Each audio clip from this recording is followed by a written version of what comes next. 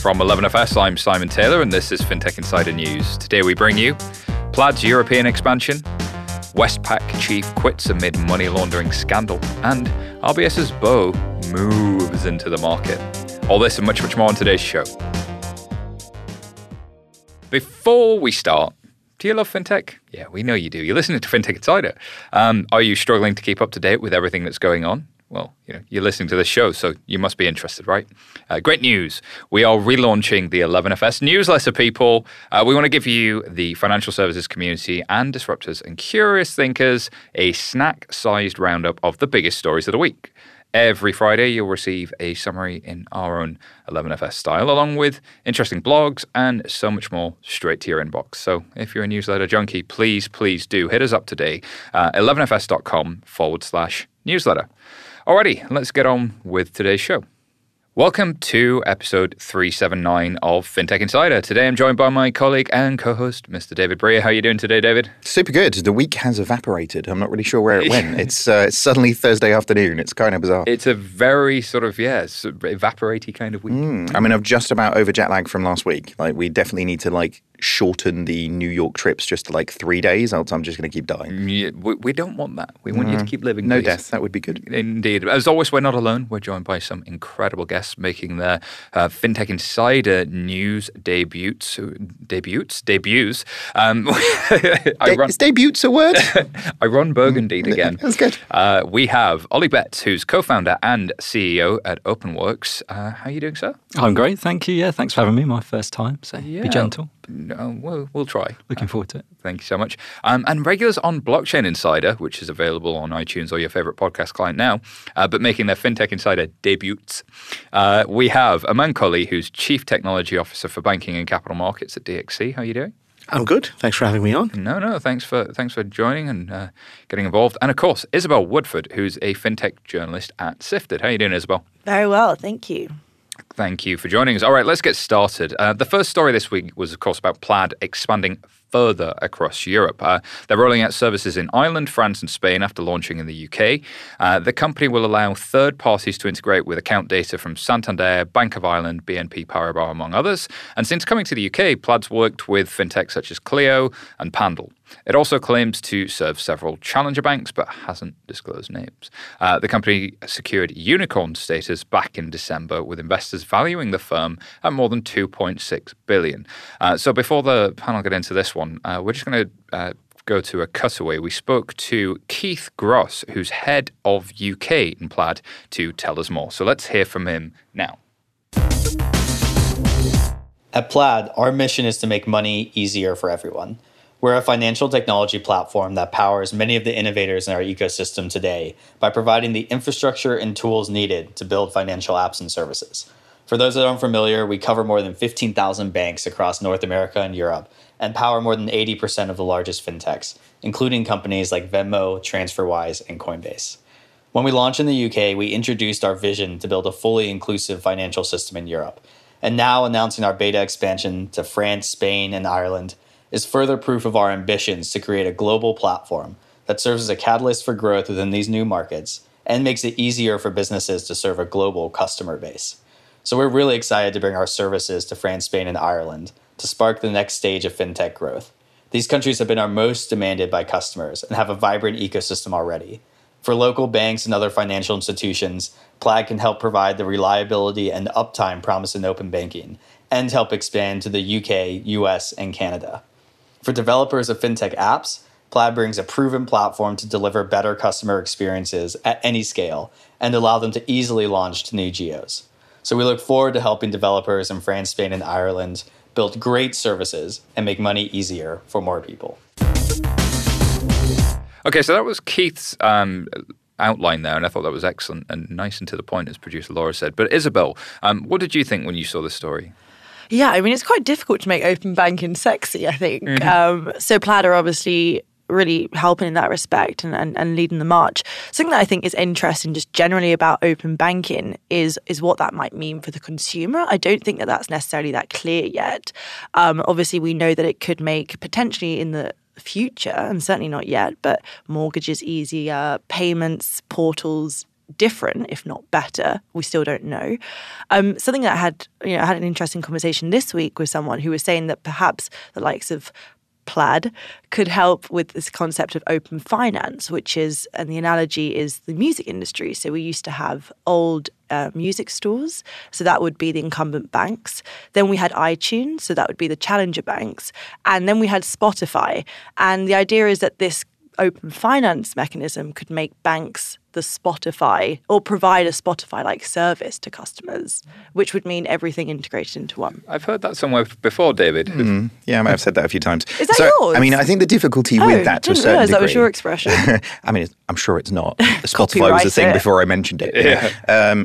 Do I have that power? I don't think I do yet, do I? That would be nice. Do. Am I a Kardashian? I mean, I think there's an episode for title. my difficulty with that analogy to a certain degree, particularly when it comes to somebody like Plaid coming into banking, is the fundamental difference between iTunes and Spotify wasn't really about the streaming capability. It was about the fundamental change in their business model that happened between those 2 points. Banks are just not ready for that stuff. You know, it is end of Back to the Future. They're just not there yet. You know, like their kids will love it, but they're just not ready. So I kind of feel like if they could start engaging with the technology and make the benefit of the technology, that's a good thing. And I think a lot of the benefit of Plaid coming here is Europe is doing open banking. You know, in open banking in the US is still and actually more globally is still a kind of a hope rather than a regulatory mandated thing. You know, PSD2 in Europe is sort of spearing that so much further forward than the rest of the world is. But I still think this is a start, but it's not really the place that we need to get to with open banking. Absolutely. Aman, what did you think? So I've been watching Plaid when they first kind of announced what they were doing, because I was working for a US bank at the time. And what's really good about their proposition is they take some of the difficulty away for these institutions, right? So for a lot of them, just the thought of API enablement is scary. It's as scary as sleeping and someone stabbing you in your sleep. It's that level of scary, right? Visceral. Yeah. Did not see that coming. Yeah, well, yeah. And they've helped take that away, right? Given the investment that's in them, given the number of banks that they have under their belts. And what's interesting is the markets they've gone after in Europe that they've announced aren't the most forward fintech markets generally. Is that a polite way of saying something? But, you know, a lot of the banks there have legacy systems. They're hard to open up. They're hard to integrate with. They're hard to open up as an API integration platform. And the next phase of API banking is moving over and above kind of account services and into more product lines, product services. And Plaid gives a good enablement of that. Interesting stuff. Ollie, how about yourself? Yeah, I think it's really interesting, Plaid's kind of both strategy and timing to come into the UK. You can make an argument they're a bit late. Kind of open banking's been here for a couple of years. I don't think they are too late. I think they'll benefit from kind of local or more expert UK aggregators that have done quite a lot of the hard work with the banks. I think what we find, we're one of those parties, what we've found is it's taken a couple of years of hard work with bank APIs to get them performant and able to deliver value at scale. And to the point of how is it this going to deliver value to end users, you know, real people. You need the APIs not just to be there. So it's one thing for banks to declare sometimes with some fanfare that they've got an API available. It's a very big difference between that working, being the uptime that was mentioned by Keith is vital. 100% uptime all the time with millions of customers hitting APIs every day is what you need. So I think the timing's interesting. I think the Plaid will benefit from other people's hard work. I think the probably advantage they have, and it kind of slightly galls me to say it, but is they've got $250 million. So the war chest is interesting around actually you can solve complexity with resource and money. I think probably what's more interesting to me is will they spend that money on the hard work of the technical integration, or will they acquire and partner? So it's really fascinating to me that there's two notable big companies in their cap table, MasterCard and Visa, and actually Plaid are somewhat competing with them, especially in Europe when you look at kind of MasterCard and Visa's market share in the continent, and how they potentially move to more of a partnership with those two parties to really connect, especially when we talk about payments. Sorry. Account-to-account payments. Please. Yeah, I was about to say that. Yeah, it's entirely because the move of MasterCard and Visa is entirely into account-to-account right now, and this is a great advantage for them. Interesting stuff. And do you think that this will help US fintechs come to Europe a little bit, Isabel? Because there's been a lot of talk about Robinhood coming to market. There's been a lot of talk about a lot of US fintechs looking at the UK. Plaid is often a part of their offering. So is this that? And how do you reflect on the other comments? Yeah, I mean, they're slightly separate vehicles. For example, for the likes of Robinhood, obviously expanding into Europe is a difficult challenge for anyone, and particularly, at least they have, like you said, the war chest, and Robinhood similarly. So it is a big venture, as it is for the Europeans going over to the US. Something that I wanted to ask about, actually, I'm curious about how open banking as a payment portal might affect MasterCard and Visa. Like, I don't understand how, is that not in direct competition with MasterCard and Visa? It is and it isn't. So MasterCard right now are being very aggressive in supporting it. Because if you kind of look at the rails of how payments are going to happen in open banking, it's going to happen through acquirers. So a lot of those acquirers are supporting open banking. And then MasterCard is quite bullish around account-to-account happening through those flows. They're probably pushing more for business-to-business flows, not so much for consumer-to-business. But it's a small step and a small leap. And there's been extensions announced to open banking APIs to allow, for example, pre-authorization and reservation. So we're kind of going that way. What that means for traditional cards rails is going to be interesting. But, there's going to be plurality out there. Cards are still going to increase, but it'll be not as much as it would have been without open banking, I guess.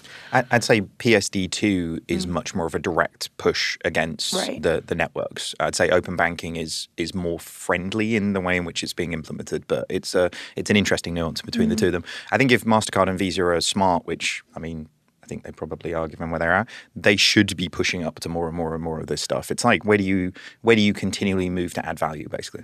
And will we see a lot more from open finance rather than open banking in the future? I think that's going to be an interesting area of development. Well, listen, I'm sure this one will run, but I'm going to move us to the next story. Open everything. Let's open everything. Open doors, windows, everything. Okay. If you're going to go buy a bunch of domains, put open in front of everything.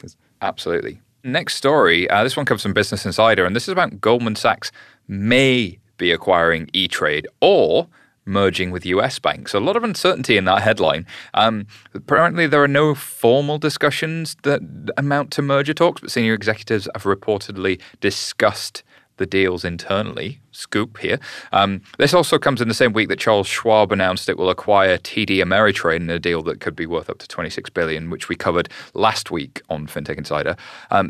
If Goldman acquired E-Trade, it would gain $346 billion in assets under management, whilst US Bancorp boasts 18.7 million customers, I'm assuming, and 3,000 branches. So the rumors come after Goldman spent $300 million on Apple Card and lost $150 million in half one 2019 alone on Marcus. So big money going around here, people.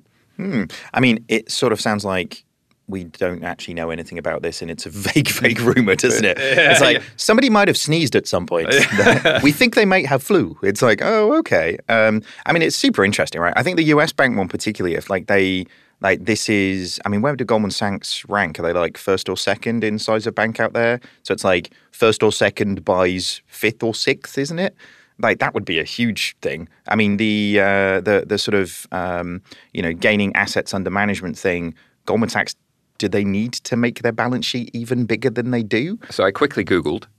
They've got around about 925 billion assets under management, which makes them fifth after JP Morgan, Bank of America, Citigroup, and Wells Fargo. But importantly, what they'll be going after here is deposits rather than just growing their balance sheet, because deposits allows them to fund their balance sheet and fund further lending, which, of course, Goldman famously didn't have before. And both of these moves look like that. So both of them seem logical, isn't it? So that's then fifth biggest US bank by sixth biggest US bank. Oh, something near that, yeah. And obviously US bank has much more of a retail presence, doesn't it? In terms of Goldman Sachs is not really known for that still. But this would be fascinating if it happened. It would. What did you think when you saw this? I was really fascinated by whether the rumours are true or not. Just from Goldman's generally on sort of really, what are they? Are they a bank for rich people, or are they a bank for the people? And I think they might be spending a lot of money on a very expensive experiment about whether they are, which one of those they are. I think the retail's really interesting, the things that stand out, like the investment in Apple Card. You guys, I think, last time talked a lot about the potential fallout almost from the algorithms they're using there. And it, to me, kind of those things look like a investment bank trying to be a retail bank and the mistakes you make. I think one of the bits in the report was how much money they'd lost due to not even having a debt collection department in place for their lending proposition. This sort of feels like it's almost cultural challenge at the top. They're two different things to try and do if you're trying to serve and make people wealthier. That's entirely different to serve people from a core banking and retail perspective. It's different DNA, isn't it, Isabel? And I wonder, though, what do you think about these moves? Because Sarah Kocianski on our Slack said they feel very different. And, why would you pick one versus the other? I mean, it wouldn't be the first time that a big bank has acquired kind of a retail-facing bank, obviously RBS, NatWest.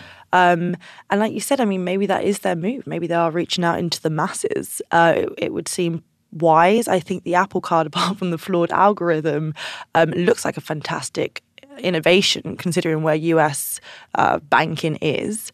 They have this spend management feature, which is still very nascent there.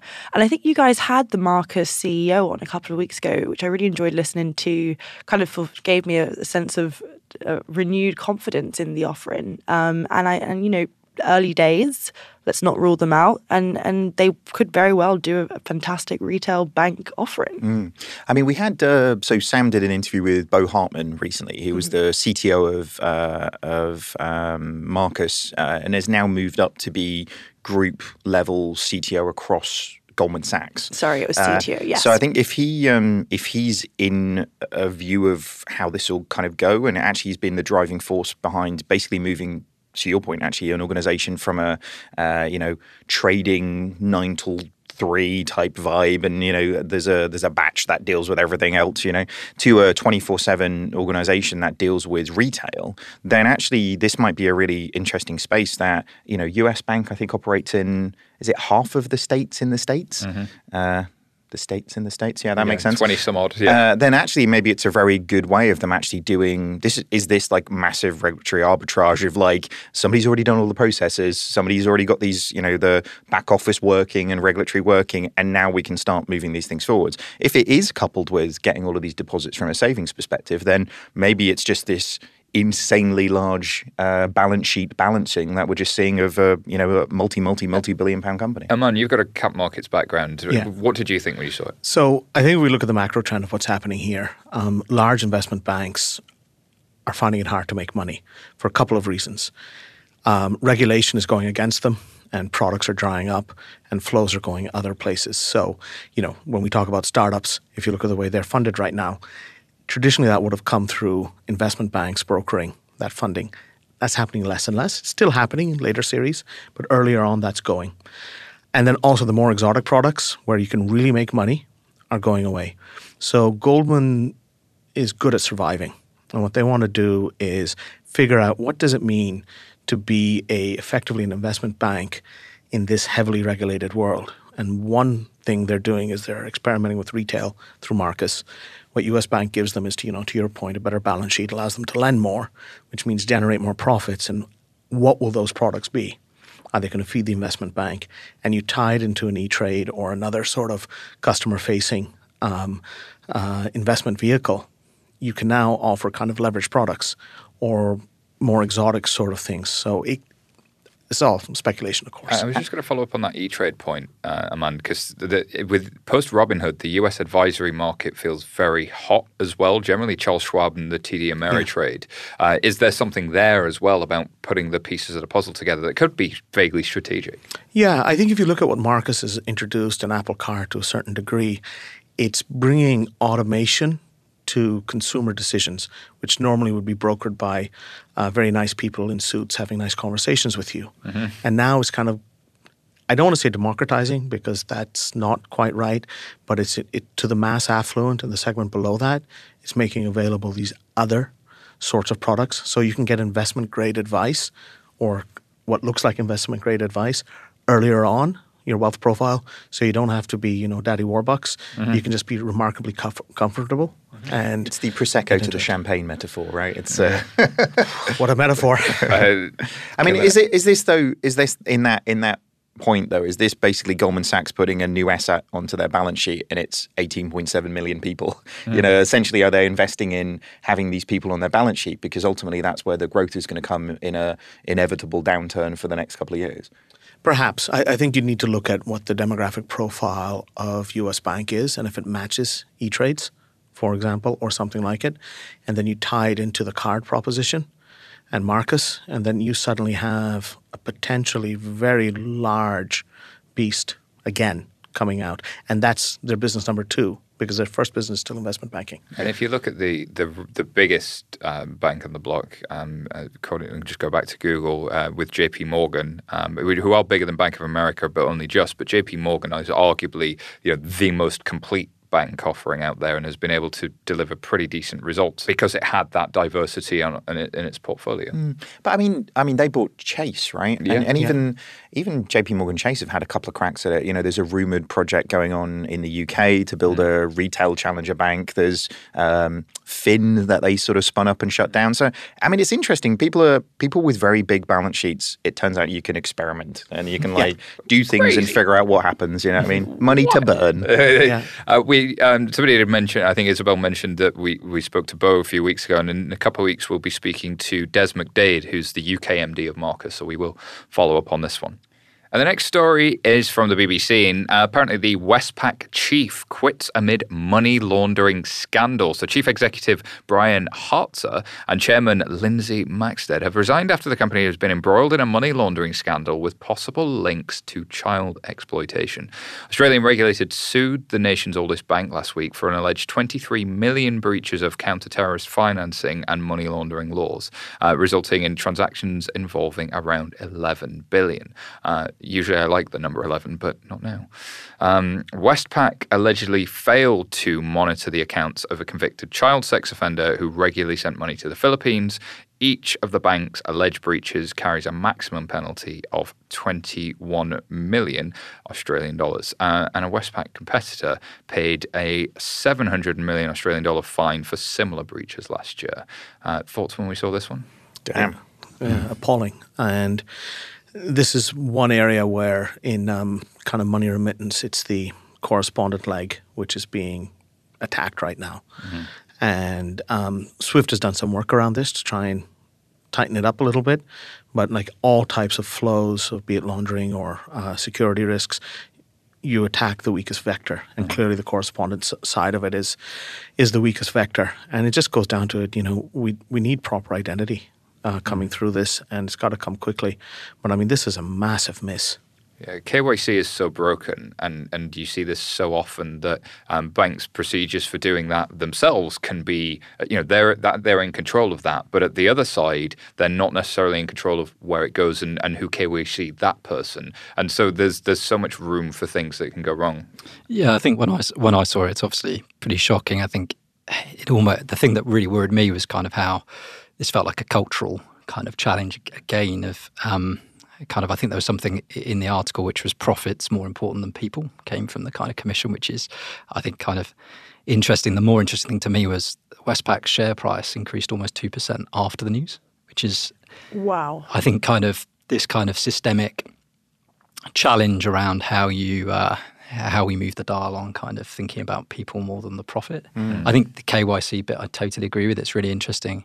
I'm a product person, so kind of how you frame the problem you're trying to solve, where I think traditionally in banking it's been how do we identify where money's going after it's been sent, not to your point, how do we identify where it's going before it gets sent? Yeah. It's a fundamental change that needs to happen if you're going to stop this. Yeah, I mean, accountability in this one is really interesting, isn't it? I think it's super interesting in this, though, is like if you look at catastrophic systems problems, we've seen Paul Pester get the boot from TSB, how was that, 6 months ago now?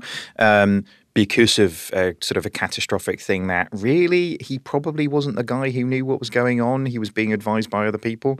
Like, does the guy at the top of this company quitting almost immediately when this come out point to he actually knows a lot more about it. I should say I know nothing about this, but his reaction to me kind of admits a lot more guilt than I would have thought it would do of somebody who would have stayed and gone, this is a systems thing. There's been like major problems in our fraud mechanisms, and we should do a lot more to kind of counterbalance this.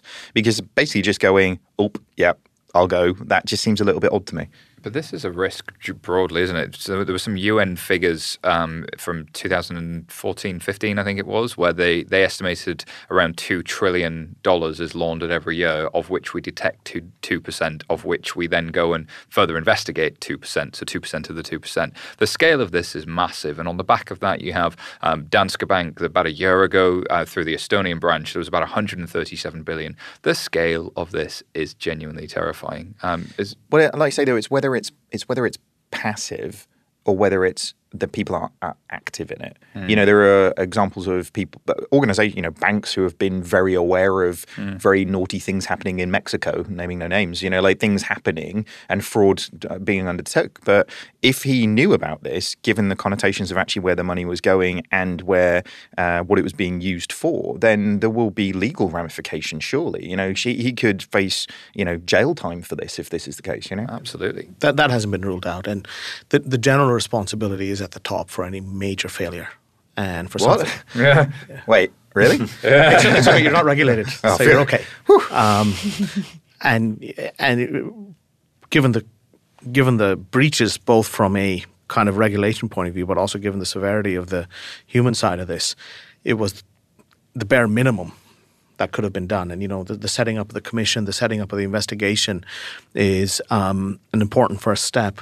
But, what are the steps that are going to be done to have the right level of oversight internally? Because unfortunately what happens when regulators react, they don't react in a way to enable the problem to be solved. So, AML regulation has been around for 15, 20 years. It really is not fit for purpose. Yeah. It is poorly done. And there are ways to do it better. And the reaction here is like what happened post-TSB. The industry just went, we're not going to change anything. Whereas the actual reaction has to be, we need to be better at changing faster and better and more controlled. And I think that's a super interesting point, Amlan, because post a lot of the fines that have been coming out into this space for a while, people hired a bigger compliance team to do the same thing. And having more people doing the thing that doesn't work doesn't help. You need people doing different things. Yeah. I mean, is a monetary fine enough to deter people doing these things, or is it enough to make people care? I think if people are being fined for PPI and all sorts of bad things, but billions of pounds have been fined and nobody's stopping. Who was fined? The CEO, the bank was fined. The fraudsters weren't caught. The fraudsters weren't put in prison, right? And with each of these things, it's one, there's a corporate responsibility and corporate governance. You have to do that properly. But is that follow through action of who's going to be, if you're culpable, what's the punishment? And I think the Financial Action Task Force, which is the global body that works with policymakers to set these rules at the national level, has flipped in the last couple of years from focusing on do you have rules in place to do those rules work? How effective are they? So hopefully that starts to bleed through. I mean, if I was Dave Birch right now, I'd be saying this all went to shit when people took away personal liability for the CEOs. And that played in my head as well. I know. He got to us, didn't he, at some point? Damn that Dave Birch. Alrighty, we'll be back very shortly. Let's take a quick break whilst you hear from our sponsors. Today, customers are demanding greater value from financial services. They expect more agility, innovation, and security than ever before. Most financial institutions are held back by the shackles of closed legacy systems that limit transparency, block innovation, and ignore customers' demands. Finastra has a bold vision to unlock the potential of people and business.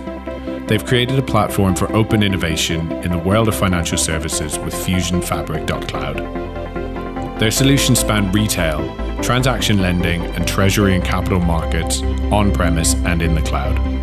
Start your transformation journey today with Finastra. Welcome back to FinTech Insider from 11FS. It's just a few days till our extra special Christmas edition of After Dark. It's already sold out, but we look forward to seeing all of you lucky ticket holders there for some festive fun and a very special theme, a FinTech Christmas Carol.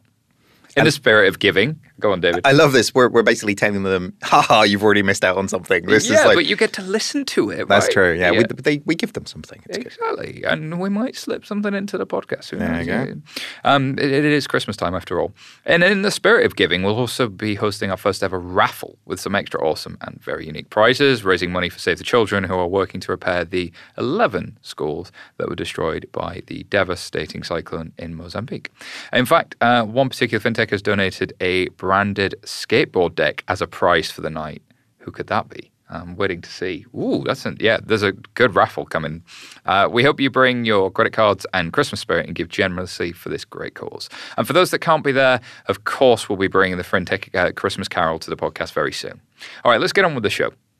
The next story comes from TechCrunch, and this is about India's Paytm raising $1 billion. The e-commerce and payments firm is now valued at $16 billion, and it's currently expanding into insurance, lending, stockbroking, and investments. The company is best known for its mobile wallet, which allows users to pay bills, transfer money, and secure small loans, amongst other features. Paytm founder and chief executive Vijay Shekhar Sharma says that the company will use the money to court small and medium businesses. The funding comes as Paytm faces increased competition from international competitors like Google and Facebook, and today Google Pay and Flipkart's PhonePe led the peer-to-peer payments industry according to industry estimates. India's fintech, Paytm, are just absolutely kicking ass. It's phenomenal, right? And there's a lot to be said for how India has built the India stack. They've dealt with standardized APIs. They've solved identity. They've increased inclusion. And they've allowed a competitive marketplace to develop. So Paytm have a relatively strong customer base, not because they were first, it helped, but because they continually adapted and innovated. WhatsApp launched an offering there, I think it was last year, to sit on top of the UPI rails just to see what it was like. And that fed into their overall project as well, I think. So it's great to see. The valuation, I think we need to express in units of WeWork. I think that's a far more valuable way of understanding these things. Yeah, indeed. Well, WeWork when? Wow, at Pop. When work. It's interesting. Alibaba has 42% of Paytm. Do you think there is something playing out here in the big tech moves around payments? Ollie? I think there's something really interesting in that, and what's the winning business model? So when I was looking at this kind of WhatsApp and their kind of market share of communication, you've obviously got Facebook can monetize through ads. You've got Google Pay. Google can monetize through ads as well. So Paytm, I think, is interesting on this strategy that he declared of the investments really going towards the peer-to-merchant kind of development of that relationship and actually being there for merchants in store and being the payment method in store is really interesting because that's where it feels like they do have a competitive advantage in the business model, where I think it's really smart because they can't beat Google and Facebook through ad revenue. So they've really thought about how they're going to monetize. Yeah, and the interesting thing with both of those social media platforms is they've been focused on small, medium businesses. And if you look at a lot of, say, Google's latest patents, whatever, they are focused on encouraging small businesses to use their network. So, they have a patent that allows you to figure out how effective are Google searches and Google Maps directions of driving footfall to your store. And weirdly enough, it's anonymous. And they can figure this out, right? So it's all about that small, medium business and capturing them because that's the engine of all economies. I'd be quite interested to see how this could be replicated because I think the key differentiator, and I don't know very much about Indian e-commerce, is the levels of trust that users may have in it relative to the trust that we may have in the Googles and the Facebooks of the world here in the West.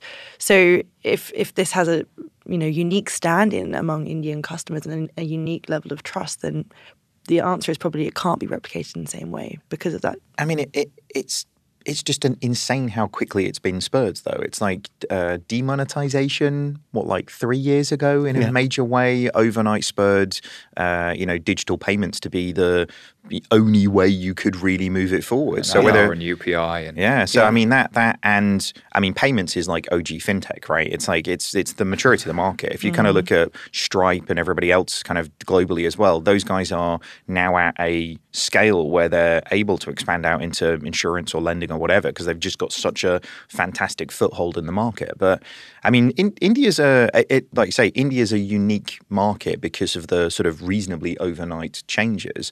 But equally, I mean, it's similar to the M-Pesa story, really. There was a market conditions that made it so successful that hasn't been replicated elsewhere. But every big geo seems to have this story. It's like you get out there, you acquire a massive amount of customers, you use that money and pivot into the community for other things. And it just makes sense, doesn't it, really? Yeah. And, what drives the trust here is it's built on top of a safe interface, UPI, right? It's a standardized interface. But the other thing that's missed over and above demonetization is there was an active drive by the government to create bank accounts for those who were not banked. Which was huge, wasn't it? 65% increase in inclusion. Wow. And that was done because a lot of farmers, for example, when they were getting their money from the government, it used to be mediated by middlemen. And very little money would end up in the farmers' pockets. So this was driving a lot of that. And it's starting a phase to allow a social net to be developed in India. And this is, 1, 2, 3, 4 steps. And I think in other countries and other geographies for this to happen, you need to be thinking a lot more strategically. And there is a role for government or policy on one side, not to get too overly political coming up to our election, right? But and there is a role for private sector. So you see what's happening in P27 and God knows what's going to happen with the terrible Pepsi acronym in payments around Europe. These and PSD2, this just drives inclusion and drives digitization, but we have to make sure the net stays wide and access is maintained. And I think to Isabel's point, it feels like privacy is a luxury of the wealthy, especially the way Apple are selling it at the moment. But all right, Android fanboy. These massive social problems, we saw it with China. We're seeing it now with Grab and Gojek, the emergence of the super app, trying to solve for the merchant side first. Is this why, do you think, that the big techs from the Western side haven't been as effective at doing the chat quite the same way? Yeah, I think so. Like, if you look at how long it took Google, to go back to that example, to get Google Pay right, or GPay as it is now, it took, 4 iterations? Right? Which is fine. It goes to show how you work, you iterate, you learn, you continue. But it's done in a very non-uniform way. And again, it's hard to drive standardization in financial services, but when it is there and when it is present, it drives the right level, to use UK terms, of end-user outcomes. Ooh, nerdy. I'm going to move us to the next story, and this comes from Finextra, and it's about Nationwide opening an API sandbox for the mortgage industry. So the Building Society will help third-party developers pilot apps that need to speed up the mortgage processing for brokers. The Sandbox APIs are offered so that third-party systems can connect with Nationwide's credit risk and back-office systems. The goal is to reduce the overhead, allowing brokers to input information once and have it shared between systems. And Ian Andrew, who's Director of Intermediary Relationships at Nationwide Building Society, says brokers generate a significant proportion of our mortgage lending. It's important that we also invest in our services. Isabel, earlier you talked about open finance. Do you think this is part of that trend? Yeah, actually. So I was just talking to Mojo Mortgages this week. I don't know if you guys have come across them. They're kind of a digital broker, if you like. And they've said, 80% of mortgages in the UK are done through a broker. So that makes sense for Nationwide, NatWest on the mind. But yeah, I mean, if this is helpful for Nationwide, then fantastic. But I do think that the wider digitalization of the brokerage system in the UK is much more exciting. And Mojo, Trussell, Habito, maybe this is Nationwide trying to catch up with them. I mean, it's the buying of a property is such a broken process, right? There's so many weird and wonderful bits in the mix, and all Never of them done it. Disclaimer. I mean, well, look forward to that. Welcome to 1983, where there is many bits of paper that you shall fill. Like literally, it's like stamps on bits of paper move these things forward, whether it's conveyancing or all sorts of weird and wonderful stuff, valuations of properties and all sorts of weird things. Tell us more. I mean, I know. Yeah, join in next week for David's mortgage tips. Like all of this end to end is just not great. So the bit where you go and find out how much money the bank allows you to borrow to go and buy the thing that's yours is interesting. So if they can, daisy chain these things together with interesting different services and APIs, then great. But weird to start with broker. Actually, most of this for me, I mean, the reason why I like Habito and those types of guys is like I don't have to talk to people and like they take all of the problems away from me. But so talking to a broker seems like the sort of antithesis of that, really. Well, I wonder, is it then that there's a new type of broker emerging, like Habito, like those other guys, and this is to serve them rather than the traditional brokers? Maybe it's a brand image thing, because when you say broker, I'm like, a man in a shop where I have to go on the high street? It's just somebody that shops around the price. When's the last time you were on a high street, though? Do they exist? I think it could be interesting again. I think if you throw it up to open finance level, it gets interesting. I think if you throw it up to, said open everything level. If you look at mortgages again, as David, you said, actually that's this sort of can I get a mortgage thing, how much can I borrow is an interesting part of the process. Personal experience kind of alert. Actually, the more painful parts of the process are then, I've been offered some money, I now want to buy the house. There's so much more that could happen. This could be the start of in terms of the conveyancing process, valuations, searches, all kind of things like that. I think for Nationwide, it's a good use of an emerging pattern or strategy where you open up APIs, get the people who are experts in solving problems and innovating to benefit from those. And we've done a lot of work with Nationwide through Open Banking for Good, which is a similar model, which is, hey, what they've done really well is say, we've got some problems we need to solve. We admit we're not the best place people to solve it. Here's the piece that you're missing, which is data and access to our systems, kind of go figure, solve it. I think it's worked well for them in other areas that I've been involved with. I could see it being quite ultimately for them, cost-effective way of solving a problem that they've got. Well, I mean, that's good. I mean, hopefully they're using this as experiment one. Because the way it's positioned right now, it's to help them with a niggle. It's not to help a broader marketplace, which is the way how a lot of incumbents deal with problems, right? But what's interesting, I was doing some work with a big national bank last year, and we were looking at the mortgage process, and they printed out the whole process, and they put it on a wall, 3.5 meters long, from start to finish. Name them. I will offline, right? But the thing is, they wanted to solve the problem. The way they wanted to address the problem was to deal with the whole owning a home experience. Yeah. And there's so many things you can fix, and there's so many things you can't fix. But if you can make the whole journey better, because buying a house is actually one part. It's probably 70% of the stress, but then the next stressful bit is couch.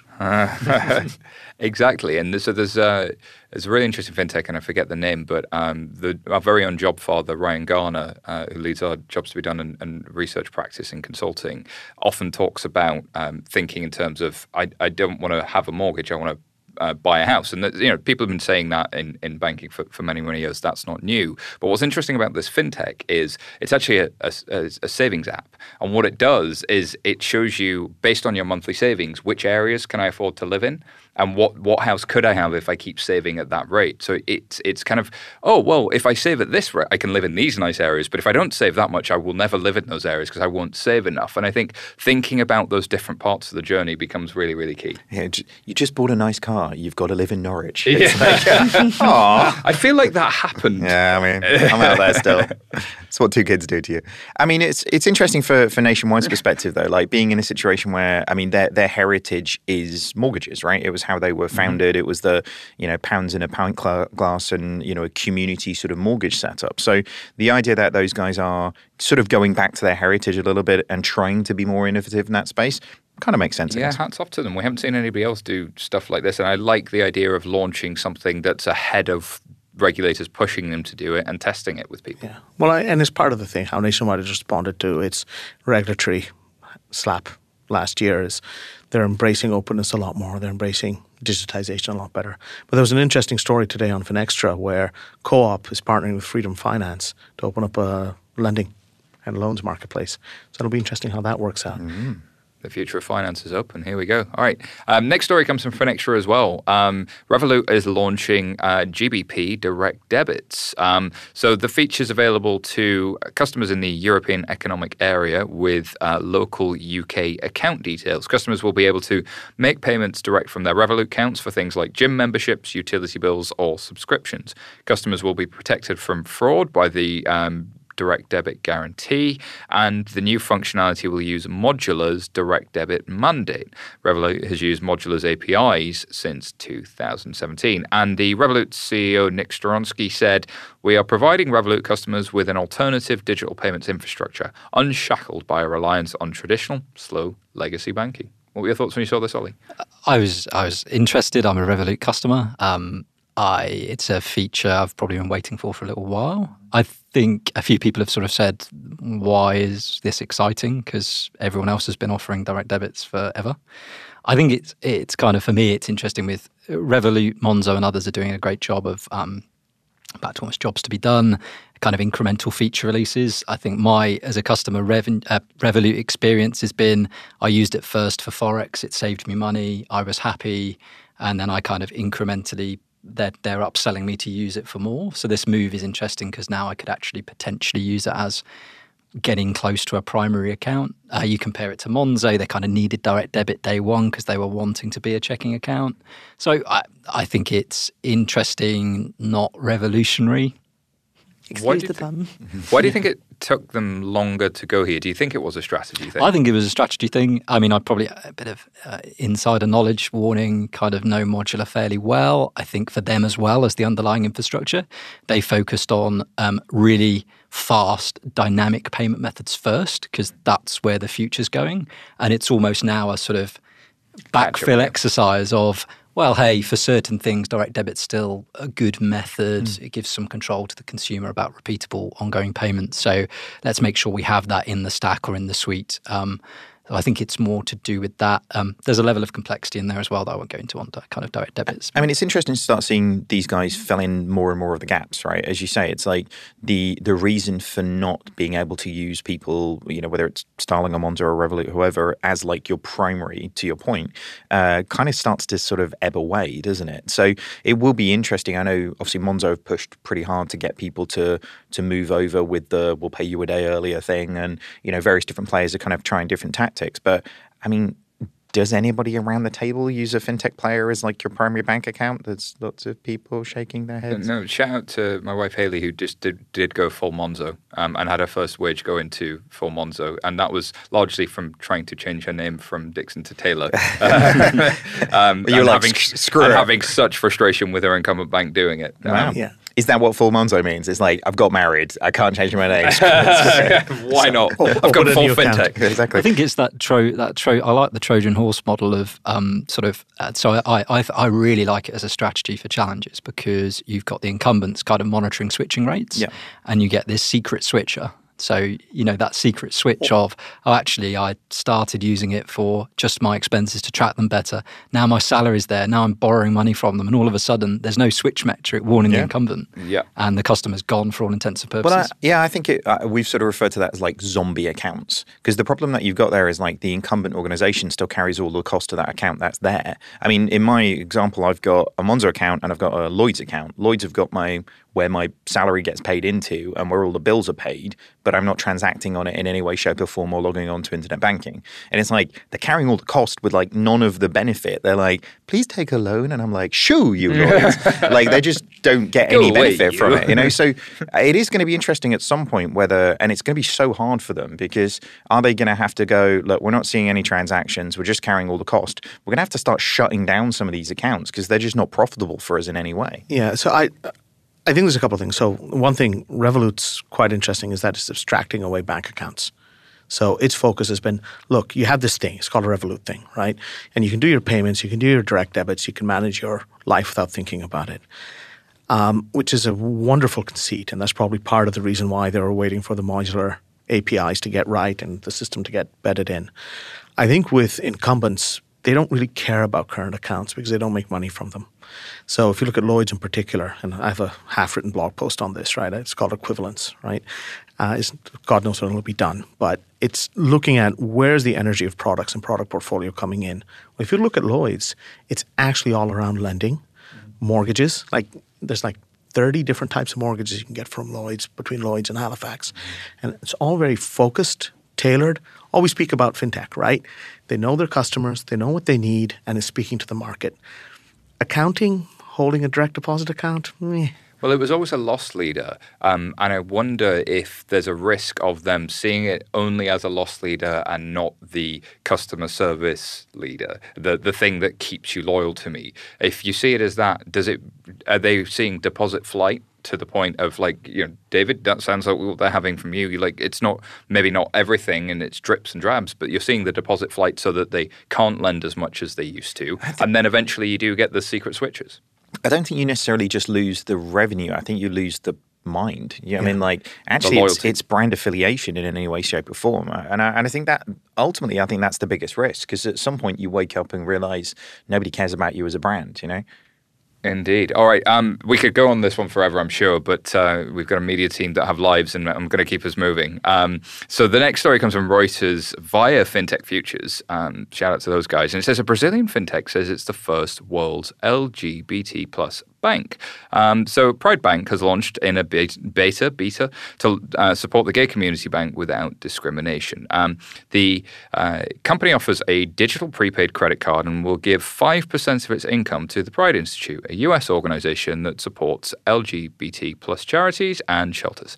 Customers will be able to include their chosen name on their cards as an important benefit, of course, for trans people. Pride Bank launches amid attacks on the LGBT plus community from Brazilian President Jair Bolsonaro last year.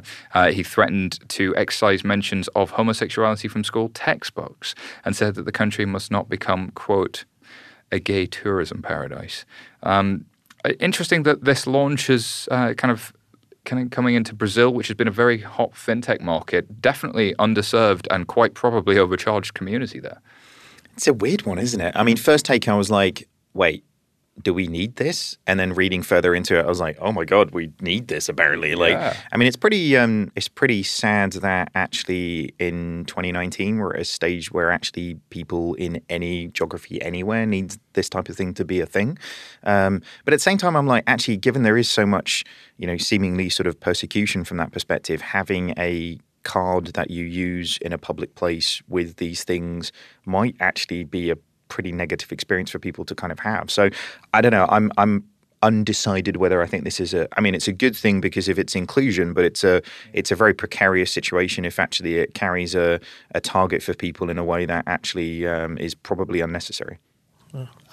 I think if you're addressing a community that's underserved, no matter what it is, it's good because clearly there's something around financial services and being part of the LGBT plus community that you're being excluded from. So perhaps it's getting a mortgage, perhaps getting a loan, perhaps it's opening an account, right? I haven't been to Brazil, so I don't know where it's following in the kind of day to day for people. But if something is as serious as you're having a prime minister going around and censoring textbooks, that's pretty weird. I think it's a good. We talked about KYC earlier. I think it's a kind of interesting example potentially where, probably unintentionally, kind of some banking processes don't serve certain parts of our population. So you mentioned your wife switching to Monzo and doing that because that was the easiest place to change her name. Imagine for people where it's really important to them that they can either change their name or be identified under a certain name, and how that potentially today actually doesn't line up with how you do know your customer processes was the thing that kind of stood out to me. And I was kind of getting product hat on thinking like, how would I solve that? I've got compliance and conduct on one side to the story we talked about earlier about being able to identify customers. And then I've got being able to deliver the right service to a valuable customer and valuable person. It's it's a bit of a head scratcher actually on how you manage that. I mean, your point, I was going to say discretion will be absolutely key, and not just that, data protection, not just in the street, but what happens when those people are enlisted in this bank, and that might, police some, intrusion or whatever it might be. So data security, absolutely key here. In terms of sustainability, I'm dubious, but perhaps, like you say, this could teach the incumbent something, and there's a potential there for partnership, white labeling, acquisitions. Yeah, hopeful. Alrighty, our finally story this week is a change of pace, and this is RBS's Bo moving into the market. Story comes from Reuters, and RBS's answer to Monzo and Starling is now live on the App Store and Google Play. Apparently, it's already been targeted by fraudsters, prompting the bank to ask RBS for help. The app's selfie-taking process is also unique. It asks users to take a photo of their face with their eyes closed and their tongue out. Add into the fact that Bo, as a brand name, with the fada over the O means cow in Gaelic, you can understand why the response has been somewhat mixed. David? I think this is weird. Does everybody want to have a go first, or shall I just go with this one? I had just one thing, which is there's been a few things about the complexity of, or the challenge of Bo, 2 words, and spell check. I think it's more a smell check problem from a branding perspective. I had to say it. B-O. I mean, there has been the problem that it doesn't Bo auto change, doesn't it? So when actually it's sent anywhere, isn't it? What does this say? So it's literally changed every time Bo's sent as a headline of anything. It gets updated to be, it's like ampersands hashtag something, doesn't it? Yeah, that's the encoded version of it. That's the Unicode representation of the file. ANSI code. It just seems like this has been so badly thought through and delivered from my perception. Again, sort of saying it seems like I think if you kind of look at a lot of organizations that sort of face into these types of things, it just starts feeling so soulless. Do you know what I mean? It's like for all of the purpose of like what Nikolai, what Anne Boden, what Tom Blomfield are standing up to try and do is bring about purposeful banking. They're fixing jobs to be done. They're fixing sort of niches that are, underserved or overcharged in the market.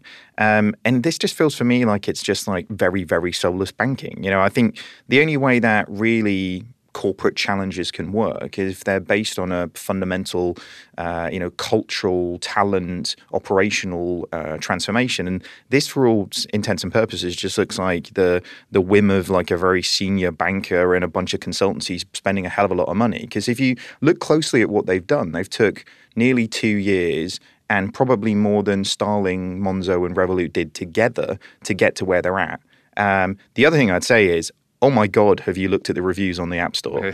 Like, clearly somebody was paid to go and drop a bunch of reviews on the App Store. Well, I can sample some for you if you'd like. Go ahead. This is from Abbey Apps, and they say 5 stars, simple KYC and easy to use, regular consumer language there. It says, I downloaded the app and my KYC was done in minutes, unusual for my experience with another big bank earlier, because you sign up for lots of banks every day. Now I'm able to move my money into savings pot and set targets for my spending. I was also surprised to see how much money I spent on coffee and food. It's helping me consciously avoid certain spending. Great app. Yellow color makes me feel brighter as well. Wow. What customer knows what KYC is? No customers know what KYC is. This is bullshit. It really is. I feel like what, you think a fake reviewer? 100%. Read through them. These are fake reviews. Well, there might be genuine reviews, right? But the thing is, 2,000 of the 3,500 are staff that are using it. And this is very much to your point, right, David, which is it's taken 2 years to build something that even Starling, Monzo, and Revolut weren't at 2 years ago. So not only are they behind the curve, they're behind an old curve. I think there's probably a bit of I'm going to defend them slightly. I think when you speak to the team behind this and the individuals involved, which I did, it was about 6 months ago. But the mission they articulated to me was they were targeting on wanting to help the 17 million people in the UK who have less than £100 in savings. So they did have that core mission, which I think is really needed, really genuine. And this feels to me like a poorly executed brand and marketing exercise, which I wouldn't underestimate the impact of that and how much it will set them back. Yeah. When you meet the people involved, they genuinely want to solve a problem. I think it's a really interesting, in years to come, I think it could be an interesting case study of really positive intent, badly executed marketing. Well, and I mean, there's a lot of those. If you look at, I mean, Finn was shut down for a very similar reason, was actually what they did. And actually, if you look at many of the banks that spun out of big banks before, you know, Tesco Bank, really, great intentions, you built a small version of RBS.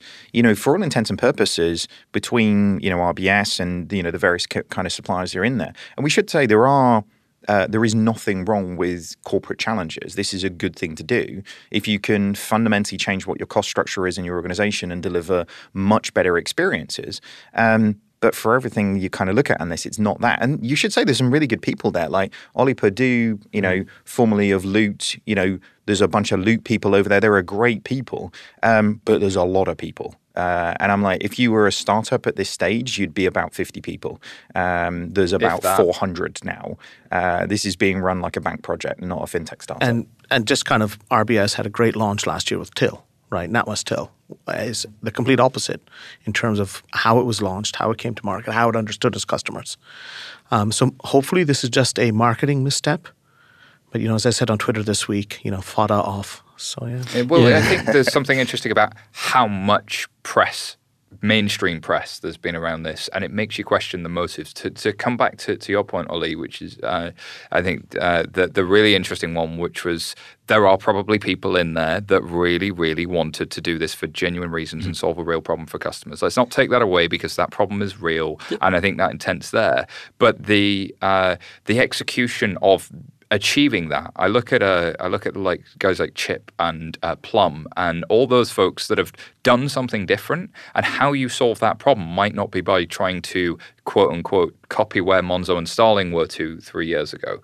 And so it feels like the desire was to do that and say, look, we're cool too, rather than, and that may not be the case. I think the genuine desire may have been to financially include and solve a problem, but it was something in the execution that feels like it's gone wrong. This might be culture again, though. It's sort of, you give a certain cultural setup and set of an incentive structure a challenge, and they'll solve it in a completely different way to two people who really care about something and whose livelihood depends on it. Yeah. So I think it's almost a case of that, which is, I think the pace thing and the change curve's really interesting on, they're already behind.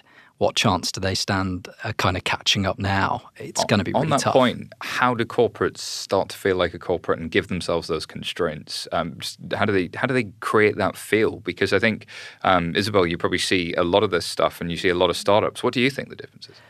I mean, it's surprising for a bank like RBS not to get something like branding right. You know, a lot is riding on them. I would say, you know, like just piggybacking off what Ollie said, this might not be intended as a Monzo-esque current account. The reason perhaps that there's withdrawal fees is that they are incentivizing people to save. And like you said, you know, in this kind of alternative where they might have a cheap overdraft, you know, I know that already exists for Monzo, but for example, Facility, instead of a high interest loan, I mean, who cares about a dodgy name if that gives you a cheaper loan, right? So let's think about the non-fintech nerds. Then absolutely, let's. And so, like this, that might be something to explain this. Perhaps we're looking at this at a different, the wrong angle. You know, a different framework might make this look like a more attractive offering for a very certain demographic. That's the instinct I get. And I think to kind of the point earlier on, which is it's how they adapt. So the fintech banks are releasing something new every few months. So, okay, this is version 1. What's version 1.2? What's version 1.3? And how do they respond? And can you iterate on this? Well, let's see. I'm sure this one will run and run. And one last point from David before we go. My prediction, within 18 months, they'll get bored of this. They'll get bored of it, and I think within 36 months, it won't exist. Prediction made. Come back to the show and to find out more in 36 months. Alrighty, that wraps up this week's news show. Thank you so much to our guests. Where can people find out more about you, Isabel? So I'm at sifted.eu. For those who don't know us, we're a Financial Times-backed startup, news startup. We cover European startups, and I cover fintech, and I'm at @I_Woodford on Twitter. Brilliant. How about yourself, Ollie? Ollie Betts with a Y on LinkedIn, and openworks.com for the business. Brilliant. And yourself, Aman? DXE.technology for my corporate me, at @Coley on Twitter. And I don't speak anything corporate there. And I'm on LinkedIn where I'm more grown up. Ooh, so which flavour of a man would you like? Absolutely. Take your pick. David? Over on Twitter, @DavidBrewer. And you can find me at SYTaylor on Twitter. What did you think of today's stories? Let us know on Twitter @FinTech Insiders or email podcasts@11fs.com. And don't forget to vote for us in the British Banking Awards. We'd really appreciate it. Alrighty, thanks for listening. Goodbye.